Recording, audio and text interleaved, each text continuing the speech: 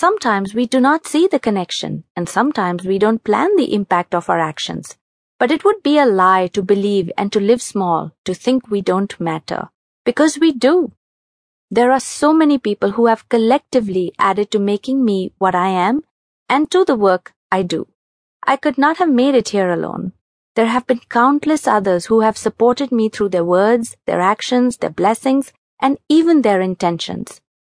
Even after a decade of leaving us, my grandparents' presence and pride is felt in every moment of my life. In writing the book, I would often check with them if my writing would do good for the world. This book is their acknowledgement. My brother Kapil calls me a storyteller. Everything I say, according to him, is a story. He saw talent in me from the day I was born, I guess.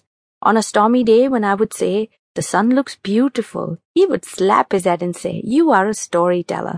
I would swear to him that I could see the sun through the clouds, and it looked beautiful. There was a sun behind the clouds, and I could see it. And because I can see the sun behind any cloud, I can write stories. Kapil, thanks for seeing talent in me. I could see the sun behind the clouds, but I miss seeing the sun within me. My sister-in-law Suchita agrees with my brother, and she is a fan of my stories. Her interest encourages me to tell more. And even before my manuscript was printed, she wanted to get her hands on it to see how I could outdo the story I had just told her. Suchita has always supported me in any decision I took. She's the sister I never had, and I'm blessed to have her as a part of my family. Arya, my niece and my goddaughter, is me in action. She's the princess I wished I was. She has God eyes, she has a God smile, and she's totally God in every way. When she holds my book with that look in her eyes, I know she does not need to read it to tell me that she understands and that I am appreciated. Arya tugs at the child in me and urges me to return to the innocence I still have not lost. Nigam Patel, my dearest friend, has had the biggest hand in making this book possible. His eagerness in supporting me without taking any credit or acknowledgement has made me a humbler person. He does not accept a thank you, and sometimes I feel that even if I gathered all my good karma and banked it for him, it would still be less. I thank God for Nigam and the goodness he brings into my life and to that of so many others. Pareen is all of 12 and she is the female version of Ronaldo. Her passion for football ignites mine for writing. Her commitment at such a young age is an inspiration for me. When I look at her, I come home and work harder. Shania is a doll I could play with and wish she would never grow up. She's the cutest kid on the block, and their mom Jaisal is a blessing to have raised such wonderful kids. I thank them for bringing love and energy into my life.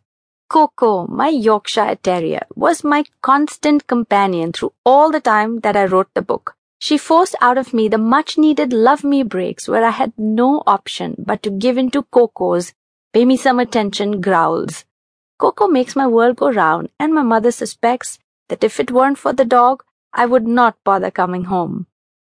All my friends have been a great support in all I do.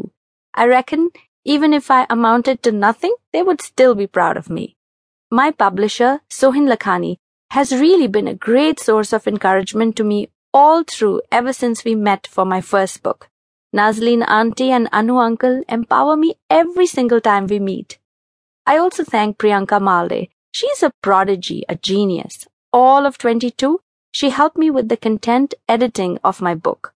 Aarti's support throughout made it possible for me to write the book tension-free. Divya is my stress buster, and I thank her for that. A special thanks for Gisela Gunther and Karl-Heinz for bringing me to this point of success. They have been my life coaches, literally, for a very long time. They have spent endless hours in repairing me when I was broken, in straightening me up when I faltered, guiding me when I was lost, and above all, they have helped me find my sanity and joy and success by becoming a better person with each passing day. I would not have made it without my editors Sonvi Desai and Shabnam Lakhani for having done such a wonderful job with my words. They added the zing to my expression.